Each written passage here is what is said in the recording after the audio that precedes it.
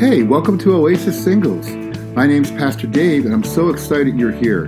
By the way, this site is not just about Christian dating service reviews and so forth, but it's also about life advice, all things Christian single. We have our Genesis chapter 2, verse 20. So the man gave names to all the livestock, the birds of the air, and all the beasts of the field. But for Adam, no suitable helper was found. So the Lord God caused the man to fall into a deep sleep. And while he was sleeping, he took one of man's ribs and closed up the place with flesh. And then the Lord God made a woman from the rib he had taken out of the man, and he brought her to the man. The man said, "This is now bone of my bones and flesh of my flesh. She shall be called woman, for she was taken out of man. For this reason a man will leave his father and mother and be united to his wife, and they will become one flesh." Heavenly Father, guide us as we look into your word. We pray that you would teach us and help us. And we pray this in Jesus' name. Amen. We're going to begin tonight a study on what the Bible says about divorce and remarriage. And it's actually 6 sermons long. And I'm going to stick a little closer to some notes that I normally don't have because I don't want to ramble. And what we want to do is look at what the Bible says. Now, it's very important that we understand at times you might be thinking we need to move on quickly. But we need to lay a foundation at the very beginning. Because when we come to some important texts of the New Testament, we need to know some background so we can understand what they mean. Otherwise, we'll be floundering around. At the end of the series, we're going to put them all on some CDs. And they asked me to mention if you want to wait, you can have the CDs. If you want to order them one at a time to study, you can do that as well. Okay? First, as we begin, we need to make a few brief comments. Number one, the issue of divorce and remarriage is very important. It's not just a discussion that happens to take place among people who are not associated with people who are struggling from real issues. It is a very important issue. Several weeks ago, a man in his 30s called, and he said, "Pastor John, I need your advice." Now, he's a godly man. He loves the Lord Jesus Christ. He's never been married. He says, "I met a young girl, and she's in her 30s as well. She has 2 children, and her husband left her some years ago. He's married to someone else, and she goes to the same church I go to. He used to come here, and he's moved. And I want you to tell me what God says. Can she be married? Can I marry her?" And all of a sudden, all the thoughts about divorce and remarriage, come right to the forefront because you're dealing with a real person who wants some advice. He wants what God says. A number of years ago, a 19-year-old girl came into my office. I'll never forget her. And she had loved the Lord. She was somewhat naive, might say very naive. And she married a young man whom she thought loved the Lord. And as they went away on their honeymoon after they were married, they had a terrible time. When they came home from their honeymoon, he left her for an old girlfriend. He dated the old girlfriend, and then he married the old girlfriend after he divorced his wife. She came into my office at 19 years old. She said, "Pastor John, I love the Lord with all my heart, and I want to do just what God says. What does God say regarding my life? Do I have to stay single the rest of my life?" And all of a sudden, the discussion is very important because you're dealing with people's lives. So if you're going to say something from Scripture, if you're going to give advice, you need to at least know that the advice that you give is based upon the Word of God. If you're willing to make comments about God's Word that affect people's lives, you had better put the time in to understand exactly what God says and what He doesn't say. This is one of my biggest beefs with something like this. Everybody seemingly has an opinion, But few people will put the time in to really understand what the crucial issues are. I'm going to sort of have you going one way or another. You're not going to figure out where I am until the end, and I'm going to come out and share some principles in a more orderly way. But as we go through, we're going to look at the issues, and that's what I want you to see. Secondly, the Bible is the final authority in faith and life. Period. The Word of God is that which we go to get the answers. Now, tradition, the opinions of people, church history, and the authority of the church all have their place. But Scripture is our final authority. We must look at Scripture and build the foundation that we have upon Scripture. Many years ago, when Martin Luther stood before that group of leaders, 200 leaders, and the Diet of Worms in Germany, they wanted him to recant the fact that you are justified by faith and faith alone. And at that point he said, "My conscience is bound by the Word of God."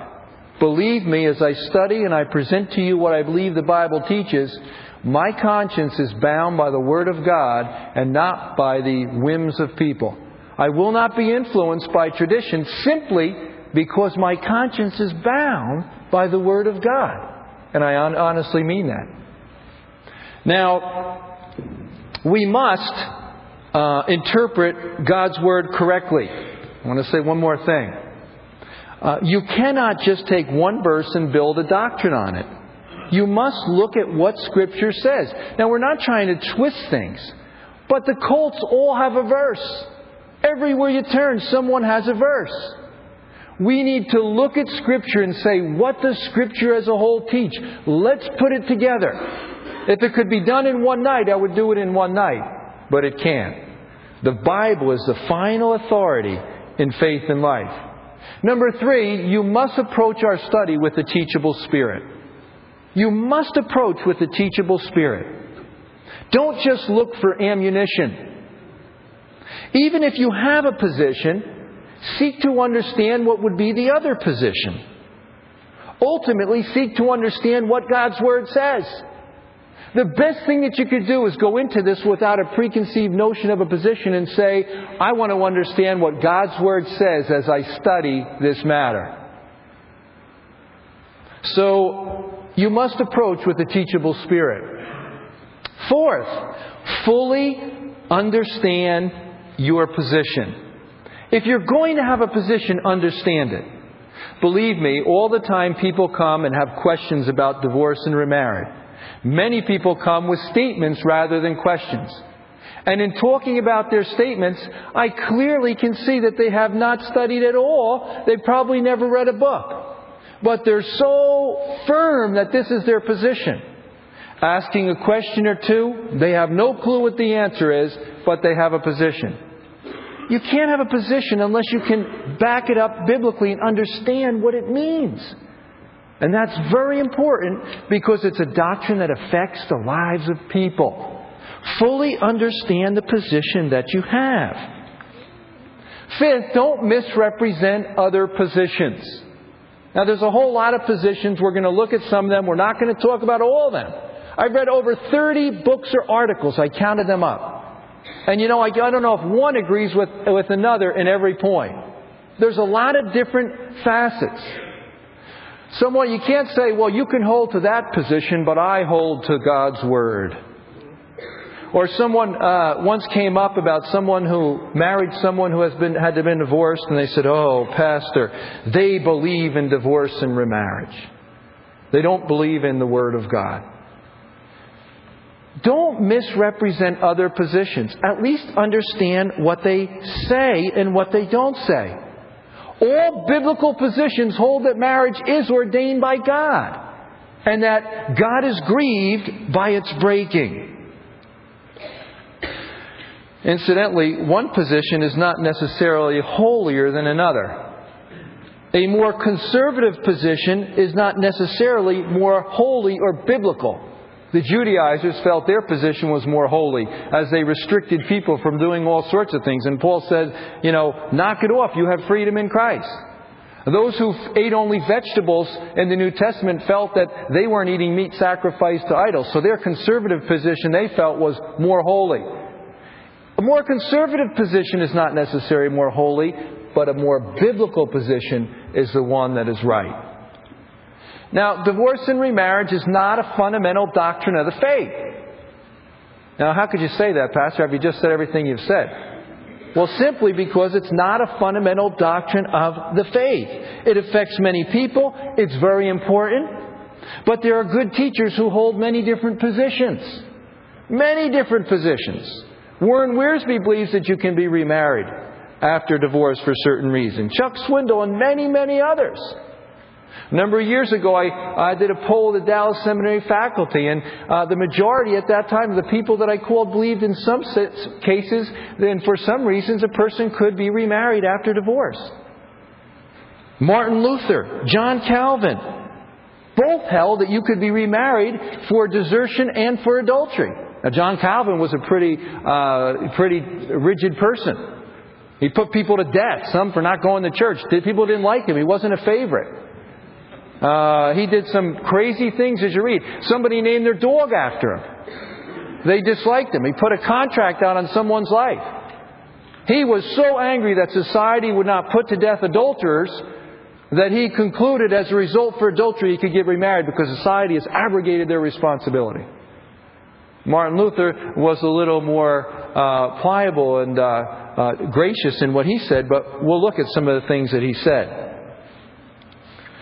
Lastly, don't lose perspective.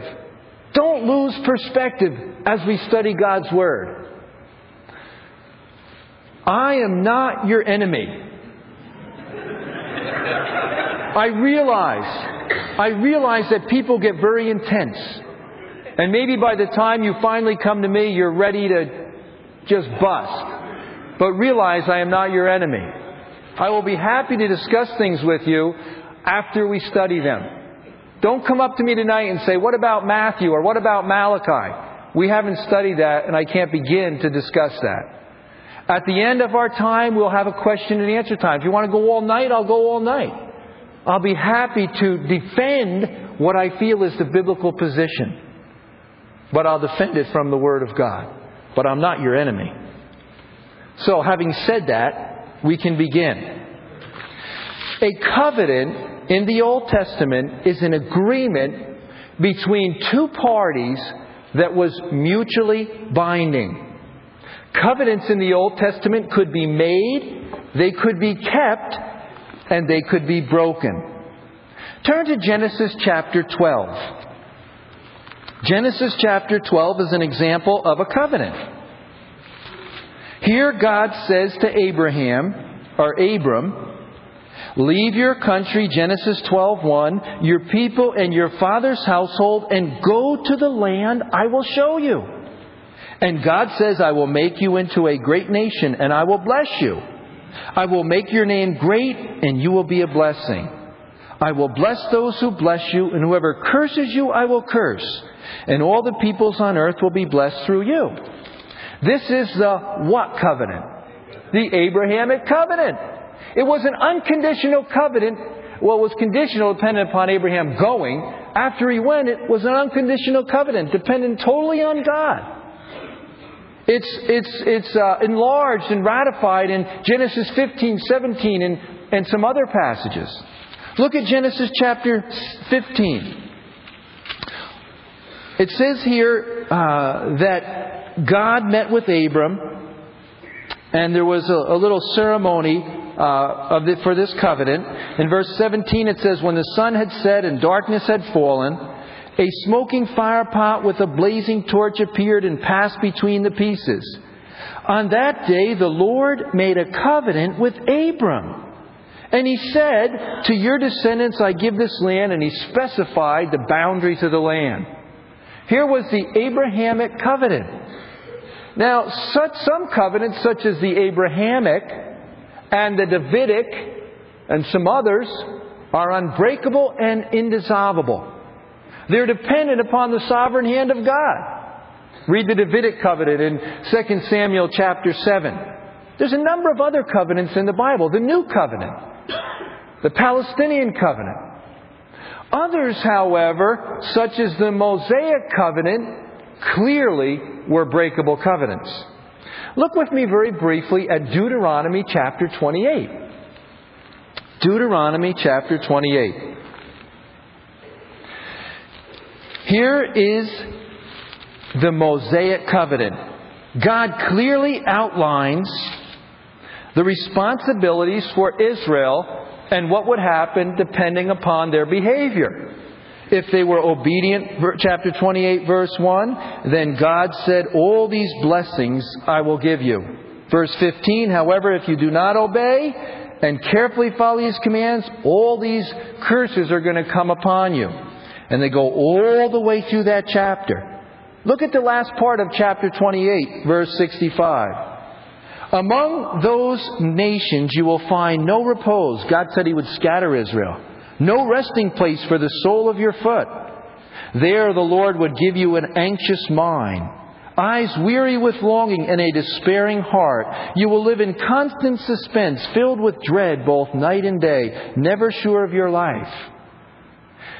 Chapter 29, verse 1. These are the terms of the covenant the Lord commanded Moses to make with the Israelites in Moab, in addition to the covenant He made with them at Horeb. So here was the Mosaic covenant. But Israel broke it. And God said in Jeremiah 31, I will not be like, the new covenant that He made, we don't have time to look, I was going to look there, that He would make with Israel, He said it will not be like the covenant I made with their forefathers, when I took them by the hand to lead them out of Egypt, because they broke my covenant, though I was a husband to them. So covenants could be made, kept, and broken. Now marriage, too, is a covenant.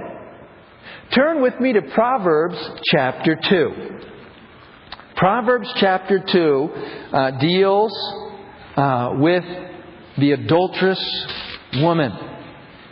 And in Proverbs chapter 2, verse 17, the Bible talks about the ways of wisdom for the man who follows the path of God, that should keep him from going to the path of the wayward woman. He says in verse 16, it will save you from the adulteress and from the wayward wife with her seductive words. Verse 17, who has left the partner of her youth and ignored the covenant she made before God. So marriage is a covenant. According to Malachi 2:14, which we don't have time to turn right now, we will study that passage. One of the witnesses to any marriage covenant is God Himself. Ezekiel describes a picture of God marrying the nation of Judah as a covenant in Ezekiel 16. We'll study that passage as well. Very important passages. So marriage too is a covenant. Now, the best English contemporary translation for the word covenant is contract. A biblical marriage covenant should be understood as a marriage contract. The same concept of a covenant is seen in cultures surrounding Israel, in the ancient Near East, and later adopted by the Greco-Roman culture of the first century, even outside the Bible. Now, a marriage covenant, like other covenants, included some things. It included details of payment, and we'll talk about those in a few minutes. You say, what payments? You'll find out. The agreement of stipulations by two parties. Now, next week we're going to look at some of these, and it's very exciting to see what were the stipulations of a marriage. There were written ones and unwritten ones. Very important. A set of penalties for the party who did not keep these stipulations. And then, lastly, a legally binding witness ceremony or documents that recorded all these matters. Now, the marriage then is a covenant. Now, I want you to look with me once again briefly at Genesis chapter 1. because there we see God's ideal for the marriage covenant. It is important to understand. In Genesis chapter 1 and verse 26, we read these words. Then God said, "Let us make man in our image, in our likeness, and let them rule over the fish of the sea and the birds of the air, over the livestock and over all the earth, and over all the creatures that move along the ground." So God created man in His own image. In the image of God He created him, male and female He created them. Here's an initial statement of the creative hand of God, creating man and woman in the image of God. We have more details in chapter 2. In chapter 2, God created the man. And He told the man in verse 16, "You are free to eat from any tree in the garden, but you must not eat from the tree of the knowledge of good and evil, for when you eat of it, you will surely die." Now, God didn't say that to Eve. Adam must have conveyed that to her. She knew that she shouldn't have eaten. Verse 18, "The Lord God said, 'It is not good for the man to be alone. I will make him a helper suitable for him.'" Next Sunday morning when we study, Lord willing, the role of the women in the church, we're going to study what that word helper means. And I have news for you. He's not talking about a carpenter's helper or some foolish idea like that. But here, God said it is not good that man is alone. I would expect at least one man to say amen after that. Amen. But catch the gravity of what He's saying. Here, before the entrance of sin, having a perfect relationship with God, God says something is not good. Up to this time, everything that God saw was good. This was good, that was good, this was good. And the first thing that God says is not good is that man is alone. And so God says that He would make someone to supply for him something he could get in no other way. And we read it in verse, He brought all the animals before him. Perhaps Adam, looking at the animals, realizing maybe they were in twos, or maybe that they couldn't communicate. He tried to talk with them and just got some noises. Realized that, hey, I'm alone. And so it says in verse 20, "But for Adam, no suitable helper was found." There were helpers. He maybe had a dog or something else, but no suitable helpers. He was alone. So God created the woman, and He brought the woman to the man. We're just looking briefly at this passage to see in the context of what we're discussing. And He brought the woman to the man, and the man said, "Wow, this is now bone of my bones and flesh of my flesh. She shall be called woman, for she was taken out of a man." Verse 24 says, "For this reason a man will leave his father and mother, be united to his wife, and the two will become one flesh." Now there are three key things we need to just briefly touch on as a basis for our discussion. There's a lot of different truths in here, but three that we need to touch upon. One is that marriage is of divine origin. In other words, God was the one who invented or created marriage. It wasn't invented by someone thinking, hey, this is a good idea. This is God's intent. This is God's plan. Secondly, marriage is to be a monogamous, heterosexual relationship. God didn't create two men. He didn't create two women. His intent is that a man would be married to a woman. One man to one woman. Now, you say, well, if that's so clear, how come polygamy was so rampant? And believe me, it was. You ever study polygamy in the Old Testament? It was rampant. It was more rampant among anyone that had money, and you'll find out why when we talk about what the requirements were for getting married in a minute. But if you look at many of the Old Testament people, the kings especially, they had many wives. Well, because looking at the Hebrew and looking at that verse, it could be translated that they become one flesh, and you could marry somebody else, you become one flesh. And so the rabbis didn't see Genesis as prohibiting polygamy. Abraham took another wife. Many others did. Why God allowed it through the centuries, I don't know. That's something to get more angry about sometimes than some other things. But you look at it, and if you see the effect that it had. But Jesus says something very important in Matthew when He refers back to this passage, and He changes the word, showing the original intent, and He says the two will become one flesh. Showing that marriage is to be a monogamous, heterosexual relationship. And then lastly, God's intent was that marriage would be permanent. And it says here that the couple would be joined together in a one-flesh relationship. That word means a strong bond. Doesn't infer within the word alone that it's unbreakable, but it means that they will have a strong bond. Okay? So God's intent is that the marriage would be permanent. Now at this point we need to ask an important question. And I know where I'm going, so trust me as we go through some of these things, as they might seem a little disheveled, because there is some basis that we need to form as we move on. As we now look at what marriage, the foundation of marriage in Genesis, we need to ask the question, can a marriage bond be broken? Now don't get too excited. Don't start throwing things as we study it. Realize this. If you hold a marriage bond can be broken, you can hold any position, no matter how conservative.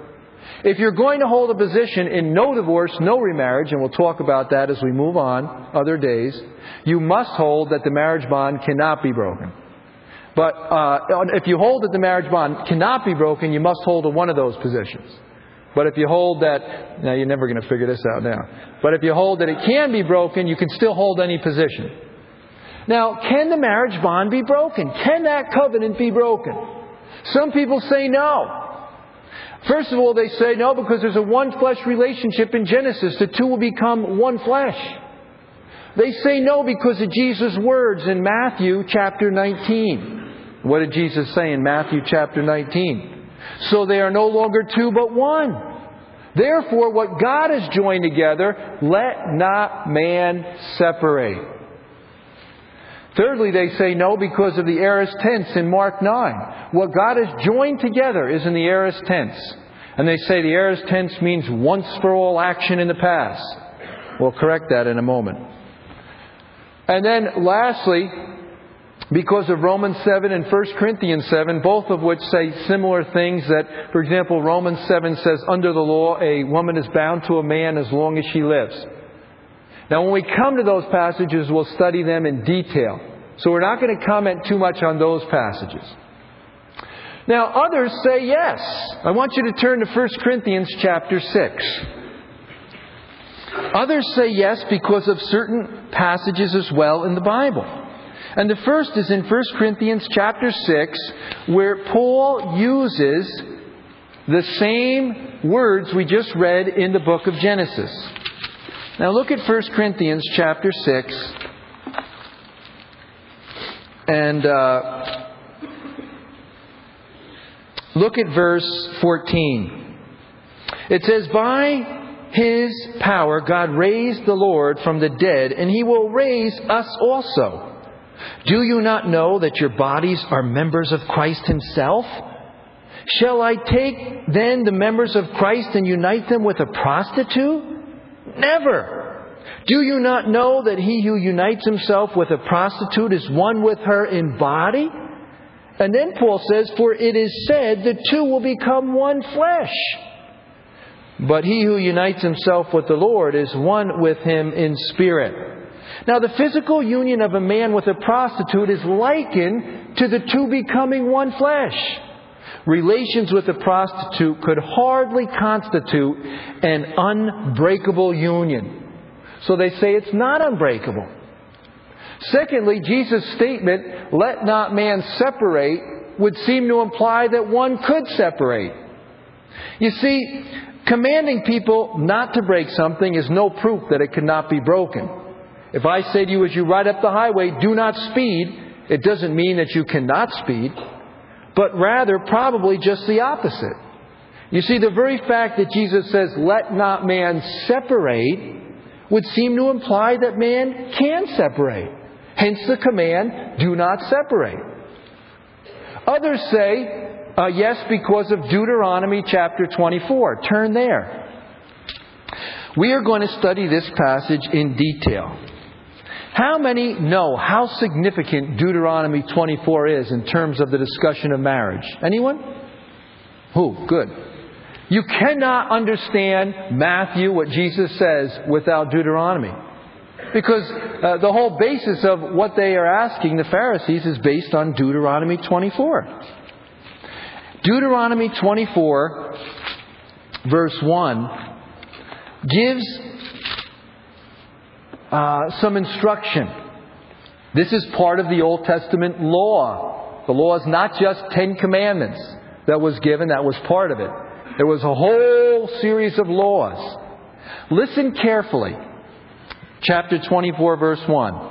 If a man marries a woman who becomes displeasing to him because he finds something indecent about her, and he writes her a certificate of divorce, gives it to her and sends her from his house, and if after she leaves his house she becomes the wife of another man, and her second husband dislikes her and writes her a certificate of divorce and gives it to her and sends her from his house, or if he dies, then her first husband who divorced her is not allowed to marry her again after she has been defiled. That would be detestable in the eyes of the Lord. Now, there are so many key things in that passage that we can't even begin to cover it now. You will not believe what the rabbis went through in looking at that passage. But looking at it in terms of our discussion, that passage teaches that a woman who is divorced and marries another man is so completely and permanently severed from that first relationship that if she divorced her second husband, she's permitted and can never marry him again. How could that be an insoluble or unbreakable bond? They say it must be broken. Those who say, whenever you hear someone say the aorist tense means once for all action, he has just declared to you that he doesn't know Greek grammar. He probably read it from a book somewhere and he just doesn't know what he's talking about. Because anyone who has studied Greek grammar to any extent knows that the aorist means indefinite. It doesn't tell us if it's once for all action. We can't imply that. The aorist tense in Greek implies nothing regarding permanence. It only states the action as occurring in the past, and perhaps from the context we can glean that it's once for all, but many times you cannot.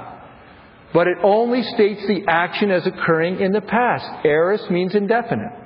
So just because there's an aorist tense used, you can't use that to prove something that it doesn't prove. Hence the argument in Mark chapter 10, verse 9. Well, death certainly breaks the marriage bond, and both sides would agree to that. Lastly, there's a practical question. And the practical question is this. If the marriage bond cannot be broken, then practically speaking, how is a man or woman still bound to his or her spouse who's left and is married to someone else? How are they still bound? Well, even though we haven't studied in detail Romans and 1 Corinthians, we will. At this point, it seems that while God's clear intent is that the marriage bond not be broken, just as with the other covenants, it seems that the biblical evidence teaches that it can be broken. Certainly not God's intent, but it can be broken. Now, do you know why the Roman Catholic Church teaches that the marriage covenant cannot be broken? Incidentally, it doesn't matter to them that it can't be broken. I had a man come in my office who was married for 52 years and then he was annulled by the Roman Catholic Church. But, do you know why? Well, they teach it based upon the fact that they believe marriage is a sacrament. Do you know why they believe marriage is a sacrament? Well, simply because the interpretation of the Latin Vulgate for mystery in Ephesians 5:32, when it talks about the church and then Christ in the church and marriage, it says this is a profound mystery.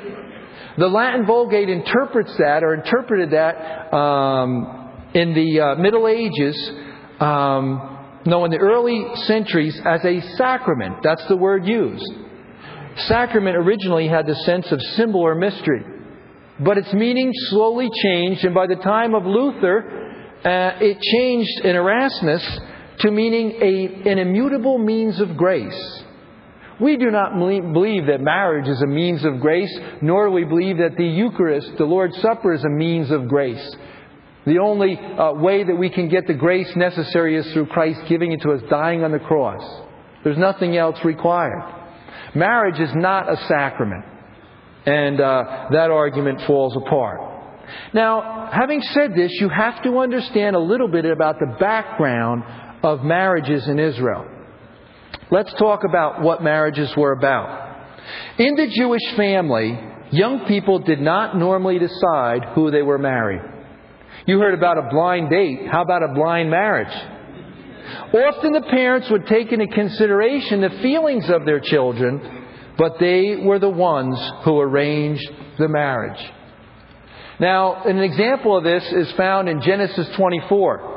I was going to look at it, but we just don't have the time. It's the example of Isaac and Rebekah. Now, every situation wasn't the same, but Abraham decided that Isaac needed a wife. So he sent the servant out. It's a wonderful story. And he got a wife. And he brought her back. He had never seen her. Isaac had never seen her. Particularly look at these verses. And then he brought her in. He loved her. And he married her. And he devoted himself to her. Once the arrangements to marry were entered into, the couple was betrothed. Now, if you've never heard of betrothed, a betroth was a formal commitment to a partner. The betrothal lasted for about 12 months, during which time the home was prepared by the groom and the wedding clothes were prepared by the bride. The couple did not live together during this time. The betrothal could only be broken by a legal transaction. And the ground for such termination was divorce. You can read about that in Genesis 22:24. We were going to turn to it, but I'm short on time. It actually tells you in the betrothal what happens and what were to happen if there was unfaithfulness and there had to be divorce. While betrothal was more binding than our engagement, it was certainly not the same thing as being married. Otherwise, why get married? There was a difference. We'll talk about it next week. Mary and Joseph were betrothed when it was found out that she was pregnant. Now, women were usually betrothed before the age of puberty, which in Jewish terms came at 12 and a half years, or whenever puberty appeared. Fathers were encouraged to avoid immorality by marrying both boys and girls while they were still minors. 18 was a good age to marry, they said. But God was disturbed if someone was not married by the age of 20. Now, there's a reason for this in the Jewish culture. They had felt that the Bible taught that you had to be married. Jesus in Matthew chapter 19, when he speaks about divorce, says something else liberating, that it is not necessity to be married. We'll talk about that. A girl's father had absolute control over her until she was an adult. He could betroth her to someone against her will, and she could not refuse marriage. An adult woman could not be married against her will, but most were betrothed before they had any choice. Now, a divorcee or a widow was in a very different situation from that of a young woman before her first marriage. She was now free to marry or not marry whomever she wished. Every divorce certificate in the Jewish culture included these words: "You are now free to marry any man you wish." That was the purpose of divorce. Of course, she could not marry her former husband based on Deuteronomy law. Nor could she marry a priest based on another law in Deuteronomy. This is the same phrase that Paul used in 1 Corinthians 7:39 in talking to widows when he says, "But if her husband dies, she is free to marry anyone she wishes." But he concludes, and he makes another stipulation: he must belong to the Lord. Now, we've talked a little bit about the fact that marriage is a covenant. We've mentioned some of the things that a covenant includes. Let's just close by talking about some payments and penalties in the marriage contract. You see, in Jewish weddings, as in ancient Near Eastern culture, there was a bride price which sealed the betrothal. This bride price was generally about 10 months' wages. Young man, if you found a young woman and you wanted to woo her and marry her, you didn't do it without some money. There had to be some foundation. And generally, if you wanted to marry that young girl, you had to have a bride price. There was no ifs, ands, or buts. And that was about 10 months' wages. You had better go out and work if you wanted to marry her. This was very important. And often the groom also gave the bride many gifts in addition to the bride price. There's an example of this in Genesis 24. It says, "Then the servant brought out gold and silver and jewelry and articles of clothing and gave them to Rebekah. He also gave costly gifts to her brother and to her mother." There were other gifts that they give as well. Now, if any, for example, in Exodus chapter 22, the bride price is mentioned. It says if a man seduces a virgin who is not pledged to be married, betrothed, and he sleeps with her, he must pay the bride price. You see, he couldn't get away from this.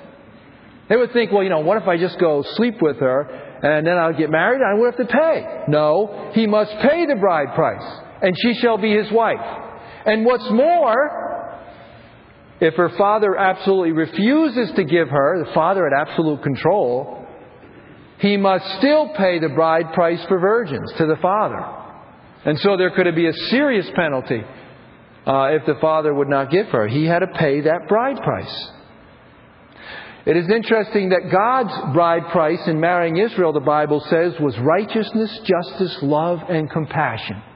If you read Hosea, he speaks about marrying Israel. And this was his bride price. This is what he paid when he took them. Now, there was also a payment of a higher amount called a dowry, which was paid to the bride's father. It was understood that the father would give a dowry well in excess of the bride price. So if you wanted to marry someone, you would give 10 months' wages as a bride price. That father would take that, and he would add a much greater amount to that. And the net payment then would be made to the groom when they got married. The groom could use the interest on this amount, but he could not spend any of it. The dowry could be regarded as equivalent to the daughter's share of the family estate held in trust for her by her husband. Now, if you don't understand this, you won't understand the Jewish wedding and a lot of things we're going to discuss. There was a great amount of money sitting here. And the reason, I'll give you a quick example. Forget the example. Quick example. You will find that a woman could not divorce a man under Jewish law. Period. A woman could not divorce a man. And you will see why next week. It was well known.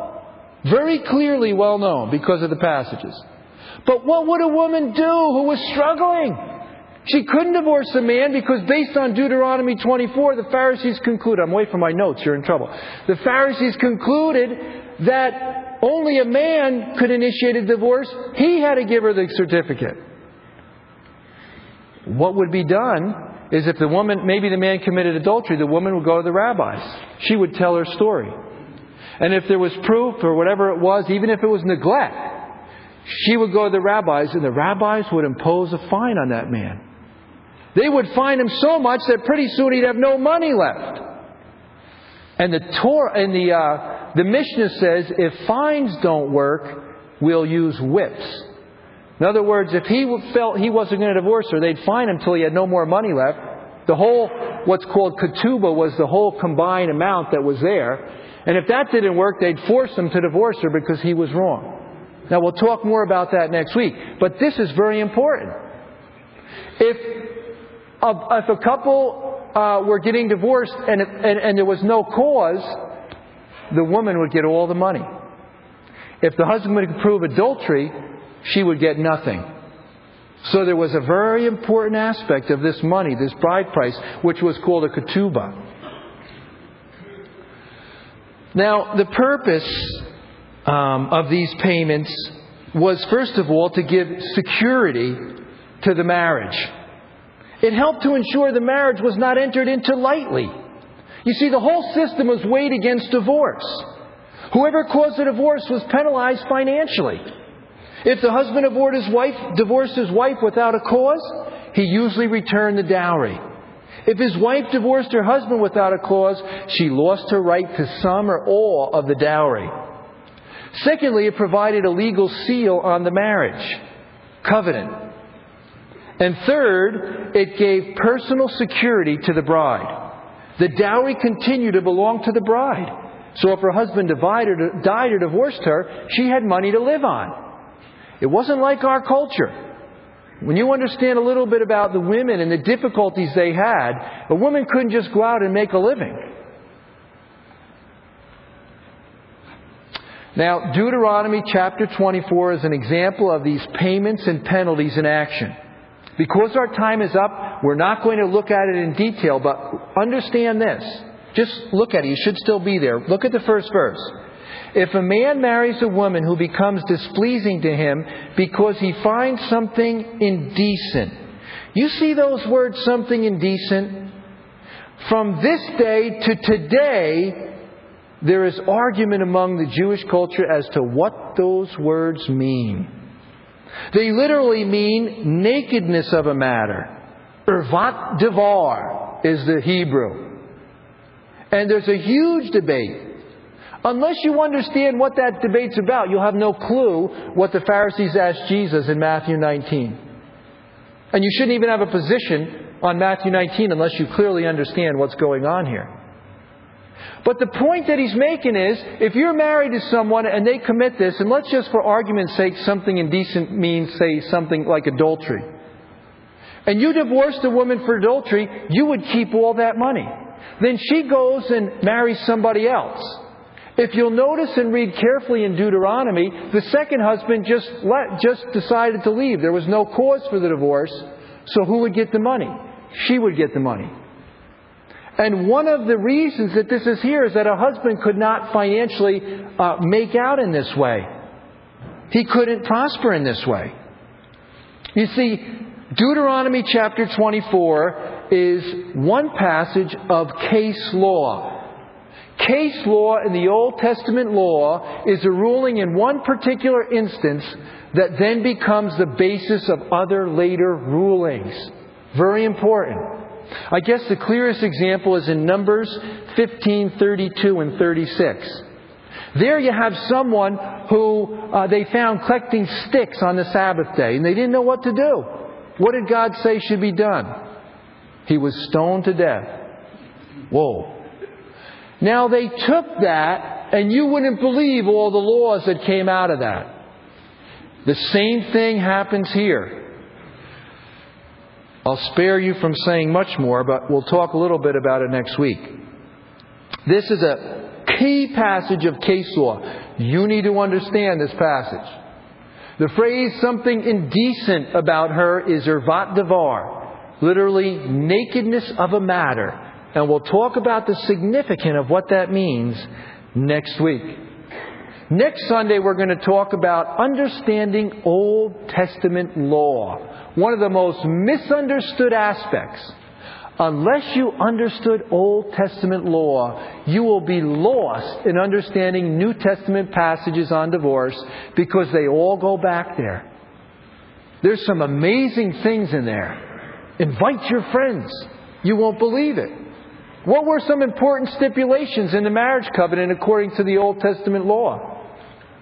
Does the Old Testament law have anything to say about adultery? If so, what? Does the Old Testament give any guidelines about divorce? You will be surprised. Does the Old Testament law give any grounds for divorce? So you have a position on divorce and marriage. Okay, what are the 4 grounds the rabbis found for divorce in the Old Testament? Tell me. You need to know. And it's very important.